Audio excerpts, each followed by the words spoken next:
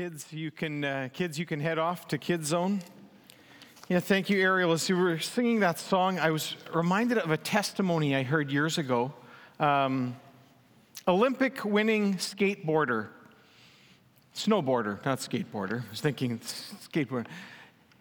And she recalled a time on the slopes. It was a competition, and one of her competitors had a wipeout, and she did not.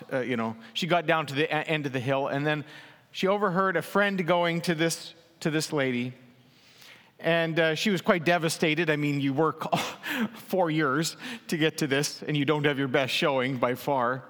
And she said, "It's okay. God still loves you."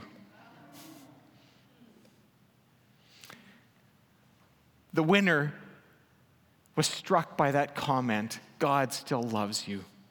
And she realized that so much of her sense of worth was built on how well she did in the competition.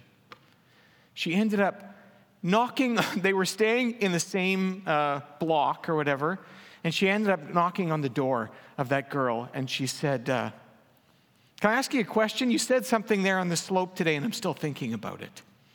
Well, the long and short of it is they became friends, and she ended up coming to faith as a result of it. So, I will build my life on a sure foundation.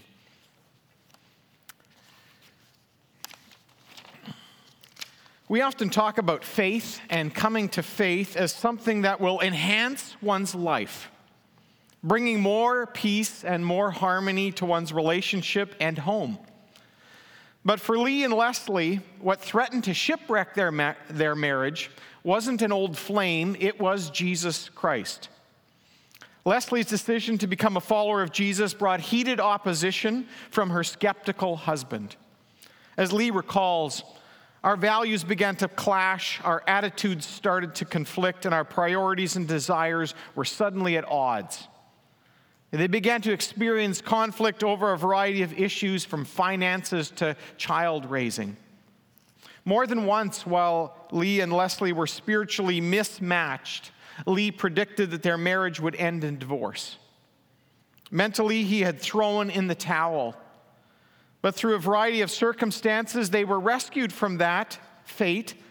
Before it was too late, Leslie learned how to live out her faith in a way that began to attract Lee rather than repel him.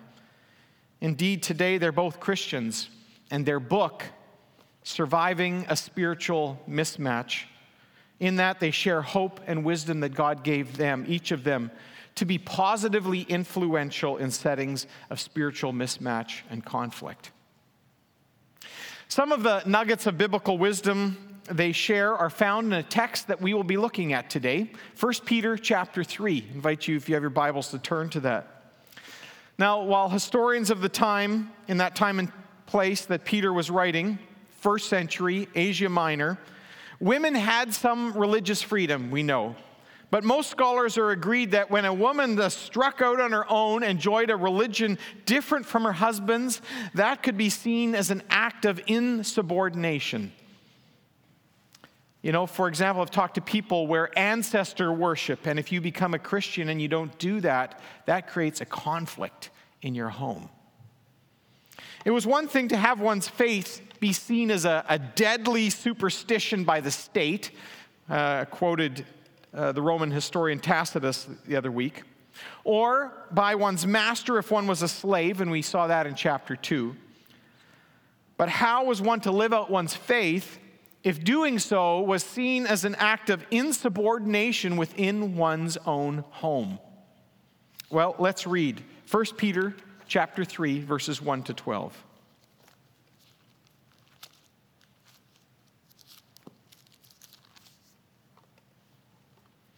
Wives, in the same way, submit yourselves to your own husbands, so that if any of them do not believe the word, they may be won over without words by the behavior of their wives, when they see the purity and reverence of your lives. Your beauty should not come from outward adornment, such as elaborate hairstyles and the wearing of gold jewelry or fine clothes. Rather, it should be that of your inner self, the unfading beauty of a gentle and quiet spirit, which is of great worth in God's sight. For this is the way the holy women of the past, who put their hope in God, used to adorn themselves.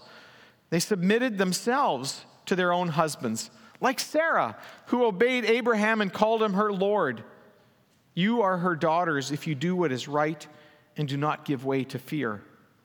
Husbands, in the same way, be considerate as you live with your wives and treat them with respect as the weaker partner and as heirs with you of the gracious gift of life, so that nothing will hinder your prayers. Finally, all of you be like-minded, be sympathetic, love one another, be compassionate and humble.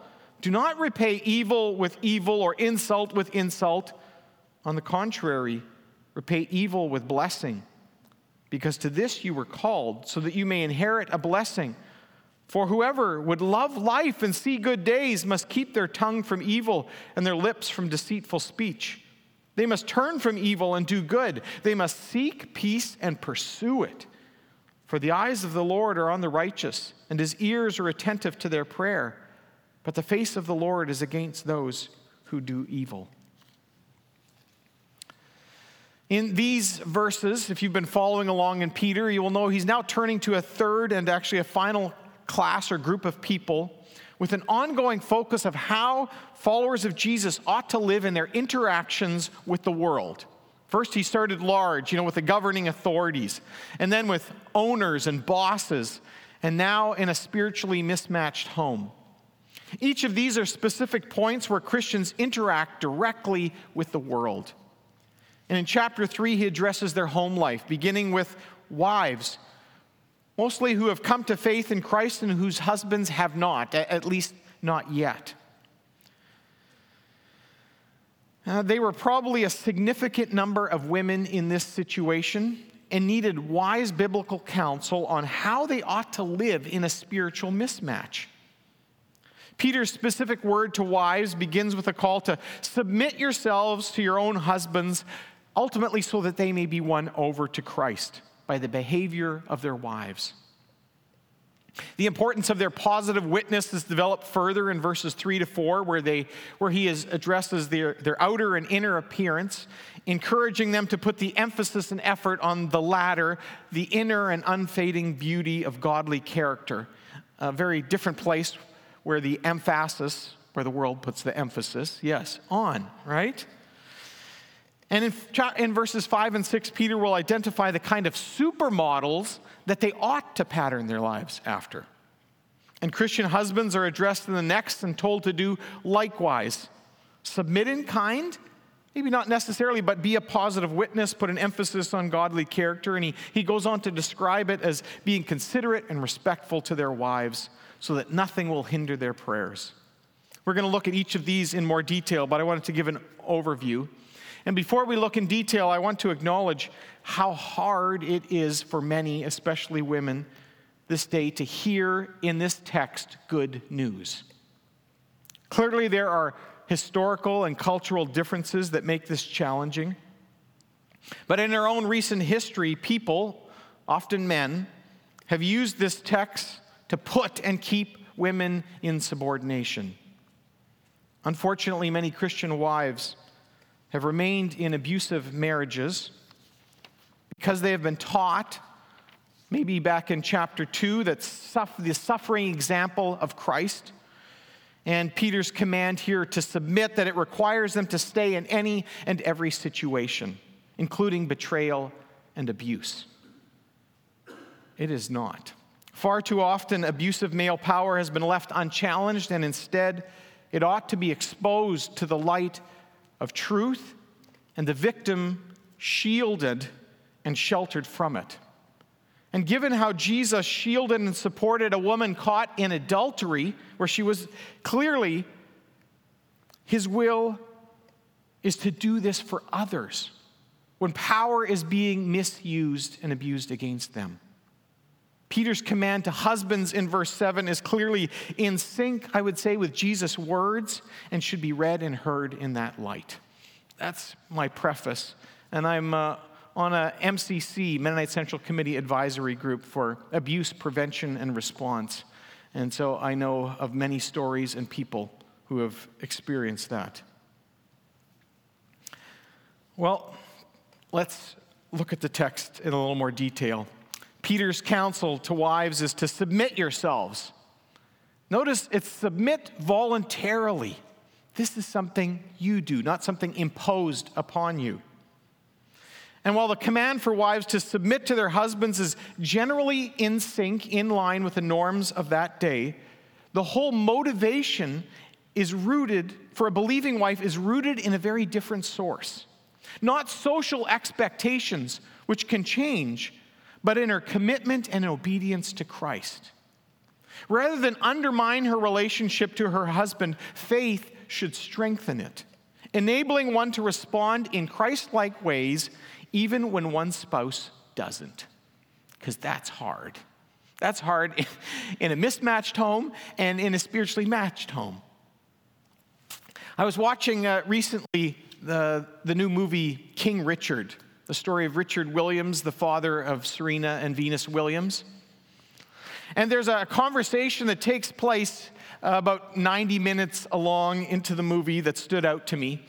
And by then we know that Richard can be a difficult person. You know, he's persistent, which also means he's stubborn and controlling. And him and his wife get into a heated disagreement in the kitchen over some of his decisions. And his wife, Oracene, says to her husband, "Richard, you think I'm staying here because of you? I stay here because of my girls. I stay here because I answer to something higher than Richard Williams. And you better be glad, because if I was staying here for you, I would have been gone a long time ago." And what stood out to me was that she had a higher purpose. I don't know whether she's a believer. I think there is faith in the family, but I'm not sure. But it was a higher purpose and power that enabled her to persevere and to keep from growing bitter. A kind of secret strength. And it is also worth noting that Peter addresses wives as independent moral agents whose decision to turn to Christ he supports and whose goal to win their husbands he encourages. This was radical in that day. An important part of one's witness is nurturing Christian character and behavior. And so Peter challenges wives to work against any inclination they have to become engrossed in personal appearance and attire based on cultural messages or the expectations of others, including maybe their own husbands. Now, we know that hair was braided in elaborate ways in that day, and well-to-do women tried to keep up with the latest fashions then as they do now. In fact, it costs the average woman in our day for personal appearances, they spend about $14 a day, which works out to over $5,000 a year, which over the course of a lifetime, they had a recent study that did this all, over $300,000 over the course of one's lifetime. Got to stay beautiful. Wow, what a cost to that. So now Peter, he addresses some of the specifics. You know, they seem to never go out of date. Elaborate hairstyles, gold jewelry, fine clothes. Whatever the specifics, what he is getting at is he's challenging a whole way of thinking that has a misplaced emphasis. He's encouraging a more fruitful way of living. Basically, modesty and simplicity. This would have lessened the social and economic distinctions within the church, because most of them would have been poor. Somebody who could afford that class distinction would stand out. And if you take the edges off that, it would also help promote harmony. And it would also free up money for ministry. In fact, Luke chapter 8, verse 3, that says, you wonder, how did Jesus and his disciples do all of this ministry tour? It says there were some wealthy women supporting them out of their own means. I think a model. So ultimately, Peter's focus here is positive. This kind of virtuous living, he says, is of great worth in God's eyes. Who's the ultimate audience? And he singles out the unfading beauty of a gentle and quiet spirit as the kind of adornment that never goes out of style. That language of gentle, it indicates a person in the Bible who does not retaliate because the person knows that God is just and can be trusted to set things right. That's why you can be gentle. Okay? It's also described of Jesus. And a quiet spirit doesn't mean silent, but the sense of being calm, peaceful, as opposed to restless, rebellious, or insubordinate. That's the idea here. The supermodels of the past who put their faith in God and used to adorn themselves like this, Peter says, they're there. Not that they were perfect people, but models who embodied and illustrated what it can look like to be a Christian citizen, which looked like at a Christian employer or employee or a spouse. Sarah, for example, Abraham's wife and the founding mother of Israel in Genesis, obeyed Abraham, he says, and called him her Lord. I've often wondered, how does Peter know this? Well, there is a verse, and he was probably referring to it in Genesis 18, verse 12. She has been told that, she is past childbearing age, but the angel of the Lord comes and says that she's going to have a son. They're going to have a son. And she says, after I am worn out and my master is old, will I now have this pleasure of a child? So I think it's a word of respect that she's using towards Abraham. Respectful. Peter will also talk about that. And can I say how troubling I find it when spouses show signs of disrespect or disdain for one another? Parents, the best gift that you can give your children is a healthy relationship with one another, with your spouse. It's the best gift that you can give them. It really is. Nothing can make up for an unhealthy one. Well, husbands, God's command to husbands in verse 7 is very clear. Be considerate as you live with your wives and treat them with respect as the weaker partner and heirs with you of the gift of life. The Christian husband, Peter says, is neither demanding nor selfish in his sexual or marital relationship. Instead, he is considerate, sensitive, and serving. And the reasons or motivations that Peter gives for this behavior is twofold. First, they are the weaker partner. Wow. I know, I was waiting for that. We had some discussion about that in and around the staff this week. So how so? How is she the weaker partner? I mean, many philosophers, moralists, and Jewish teachers complained in that day about the moral and intellectual weaknesses of women. Some referred to the weaknesses of their bodies. Now, the Greek word translated weaker here is a general term referring to all kinds and various kinds of weakness. One, physical weakness, even speaks of Christ being weak in that sense, taking on weakness. It can be a special form of weakness as sickness. It can be inner poverty or an incapacity, or it can be economic weakness as well. I think Peter is probably making a general statement. Physically, socially, economically, they are weaker. Yet his point is that whatever the perceived weakness may be, it is good reason to show them more respect, not less. That's Peter's point. So, when Elaine and I go walking, I happen to walk at different speed than she does. I'm not always very good at accommodating to the speed that she walks at. But as I was reading this, I thought I should. Then I remember there was an incident back early on in our marriage where I discovered that Elaine has a terrible terror of spiders.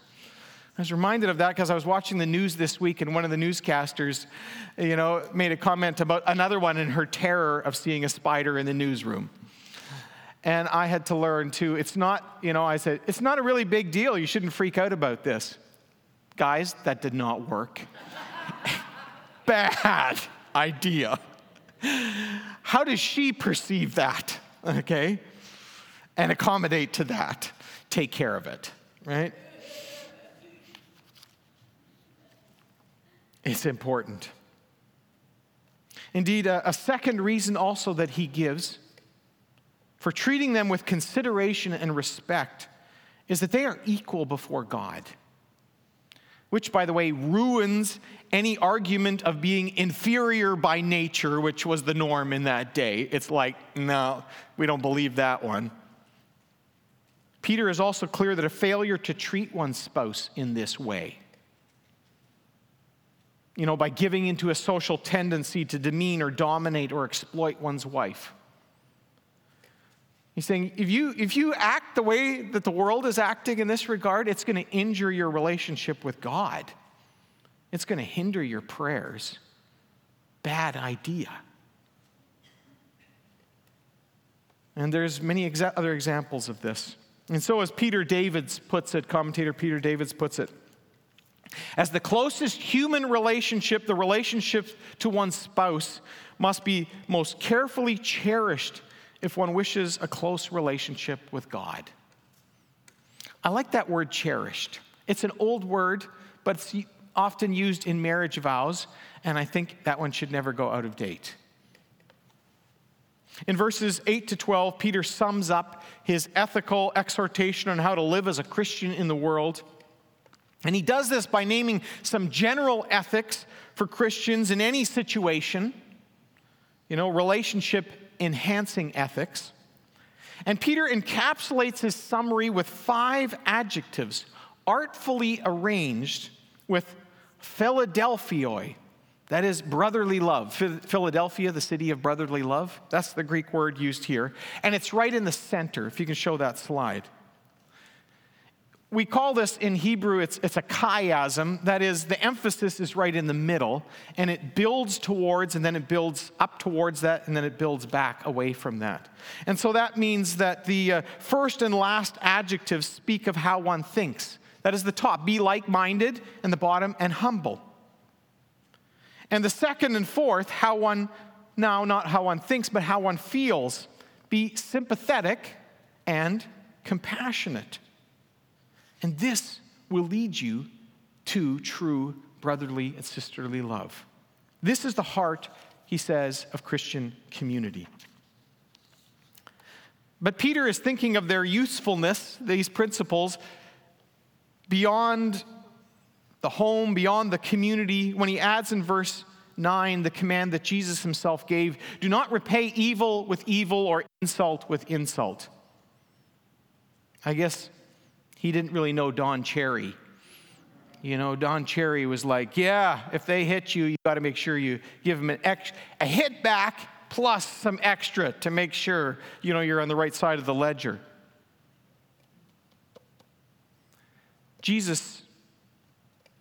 Peter is quoting Jesus here. It's a direct quote of Jesus. And like Jesus said and did, his followers too are to repay evil with blessing. Because to this you were called, he says, that you may inherit a blessing. Because if you retaliate, you know what you reap? More retaliation. And Peter backs up this command and call to the good life with an extended quotation from Psalm 34. It's verses 8 to 12 is what he quotes there. And given the recent conflicts around the world that are quickly escalating, out of control, multiplying horrors, I thought of a terrorist-type attack that took place 17 years ago this month. On October 2nd, 2006, a gunman entered an Amish one-room schoolhouse in Nickel Mines, Pennsylvania, shooting 10 girls, killing 5, then finally taking his own life. But the biggest headlines came when those who had lost so much reached out to the family of the shooter with comfort and forgiveness, recognizing that they were grieving as much as they were. And from the grace that the Amish showed that family, from day one to the visits they did and the ongoing care that have been given to them and reciprocal, a love and friendship has formed and been forged out of the fires of that tragedy. A wonderful book, I think it's in our library, called Amish Grace, written by Donald Craybill and a few others. But there's also a book called Forgiven, written by Terry Roberts, the mother of the gunman. It presents an alternate narrative, an alternate possibility to what is an instinctive response in the world. You know, there is a cost and a benefit, Peter is saying, of being positively influential. And with God's help, change can take place. I was reminded of someone that I got to know over the years, whose husband was not a believer. And we would pray together for Bernie. And I would say this woman modeled the kind of Christ-like character that, spoke well of her husband, and yet she longed for him to come to faith. And I thank God that I was able to be a part of that last chapter in his life. The last chapter of his life when he realized he is not going to recover and it was going into palliative care. And he came to faith in a wonderful way. Oh, we wished he had come to faith sooner. Even he did. But it is a wonderful thing to see what God can do over time. And I think of that as I was reading this text. And just as Peter applied biblical teaching to his cultural context, so we too must apply it to ours. You know, what does being submissive look like? You know, what does modesty look like? Looks different in different cultures, right? And submissiveness does as well. What does it look like in a highly patriarchal culture versus a culture of maybe, I don't know what to call it, unrestrained feminism, where there's no differences and we don't need one another? Instead of a battle of the sexes, the Bible is always counseling for a cooperation, a consideration, a mutual consideration, and a care. And it calls us to non-retaliation, whether it is in the home or on a scale as big as the globe. I want to invite the worship team to come up, and as they're coming, let's pray.